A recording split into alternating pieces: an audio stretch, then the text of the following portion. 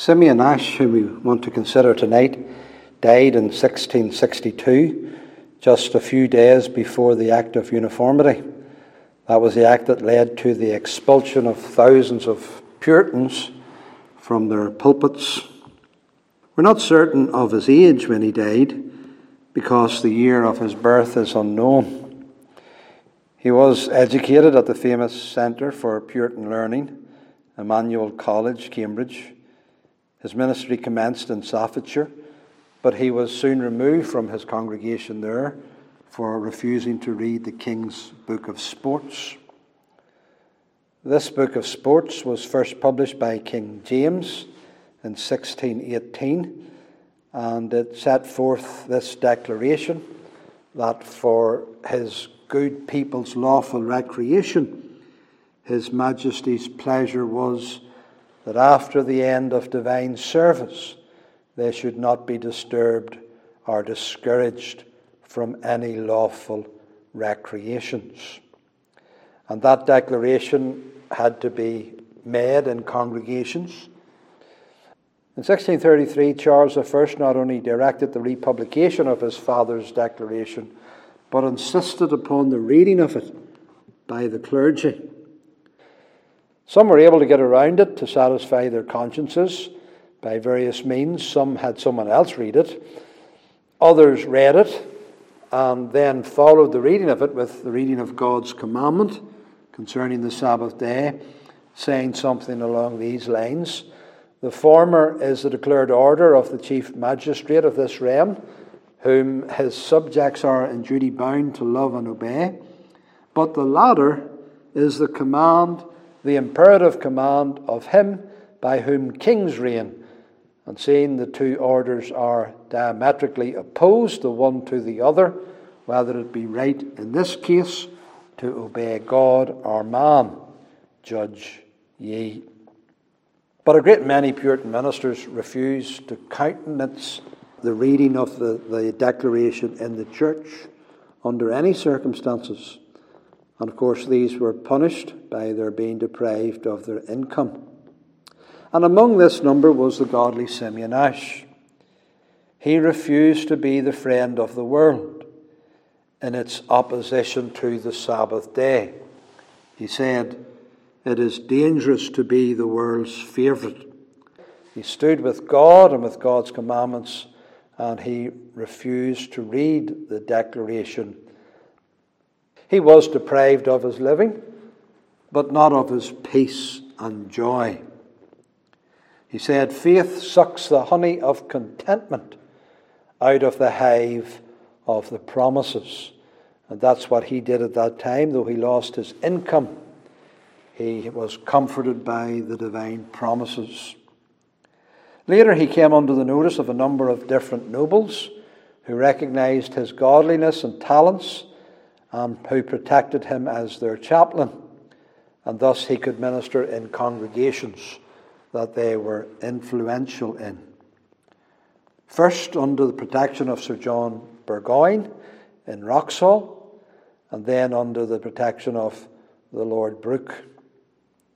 Upon the commencement of the Civil War, he became chaplain in the army to the Earl of Manchester, and he served faithfully along with a number of other men who would later become divines of the Westminster Assembly. He was present at a number of battles during the Civil War. He describes Marston Moor. "How goodly a sight was this to behold, when two mighty armies, each of which consisted of above 20,000 horse and foot, did with flying colours, prepared for the battle, look each other in the face." Afterwards he became minister at Michael Basingstoke in London, and later at St. Austin's in the city. And there he ministered until his death. He was nominated to the Westminster Assembly after the death in 1643 of Josiah Shute, and he is said to have been a frequent attender at the debates. Although a chaplain on the parliamentary side, he was never a strong Cromwellian, and he supported the restoration of Charles II. His friend and fellow divine, Edmund Colamy, wrote concerning him after his death, "I can freely and clearly profess, and that with a sorrowful heart, that I and many others have lost a real wise and godly friend, brother, and fellow labourer in the Lord. The church has lost an eminent minister and a choice pillar, and this city has lost an ancient, faithful, and painful minister."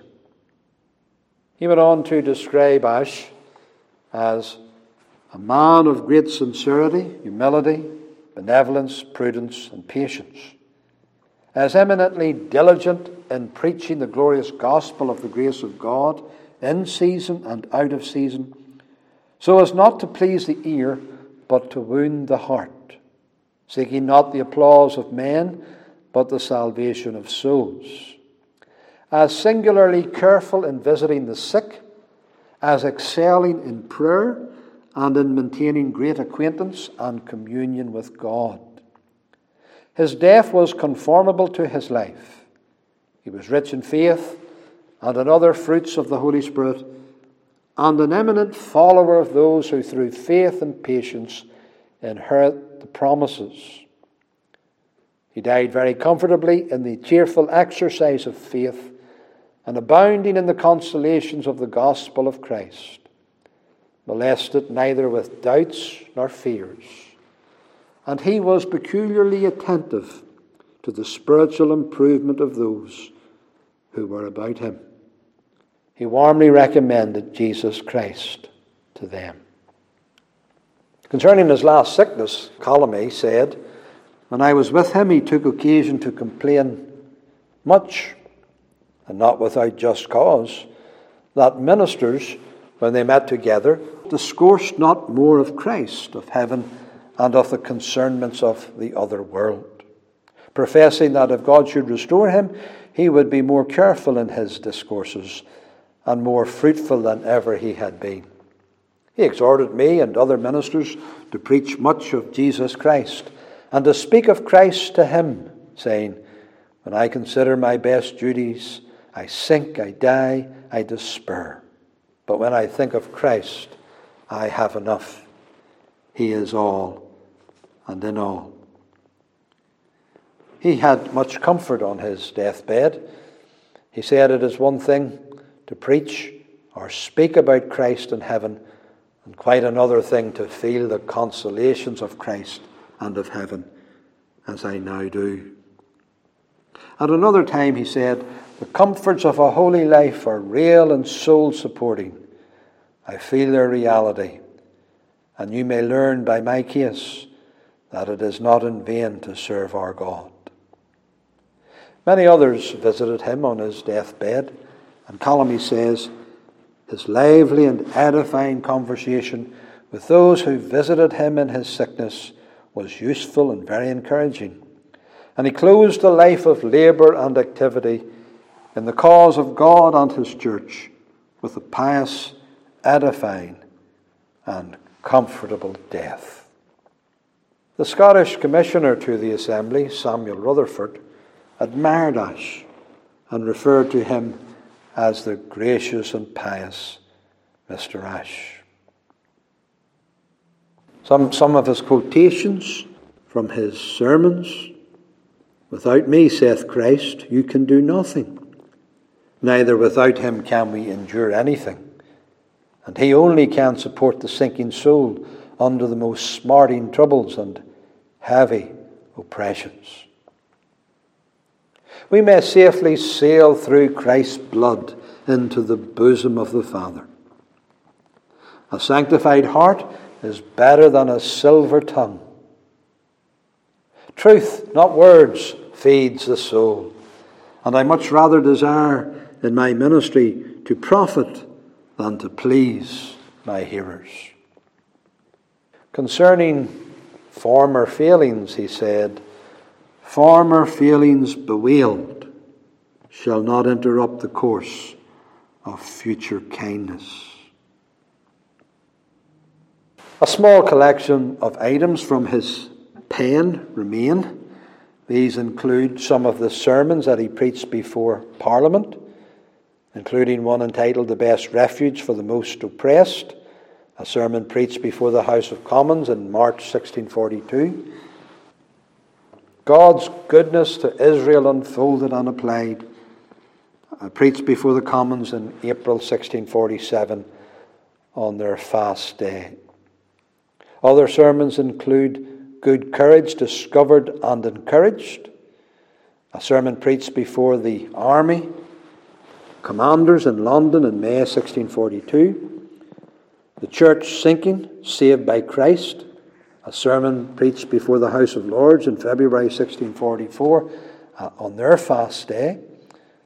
Religious Covenanting Directed and Covenant Keeping Persuaded, a sermon preached before the Lord Mayor, Sheriffs and Aldermen and the rest of the Common Council of London in January 1645.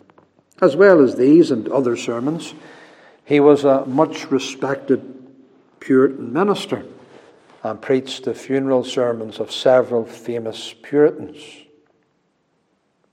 He also wrote several prefaces for the works of others, and he published a famous work on the Covenant of Grace, which had been written by the famous John Ball, who had entrusted the manuscript to Ash. He passed away in August 1662, a short time before the fatal Bartholomew Day, when the Puritans were ejected from their churches. Near his end, he said, I desire to know nothing but Jesus Christ and him crucified. I account all things dung and dross, that I may be found in Christ.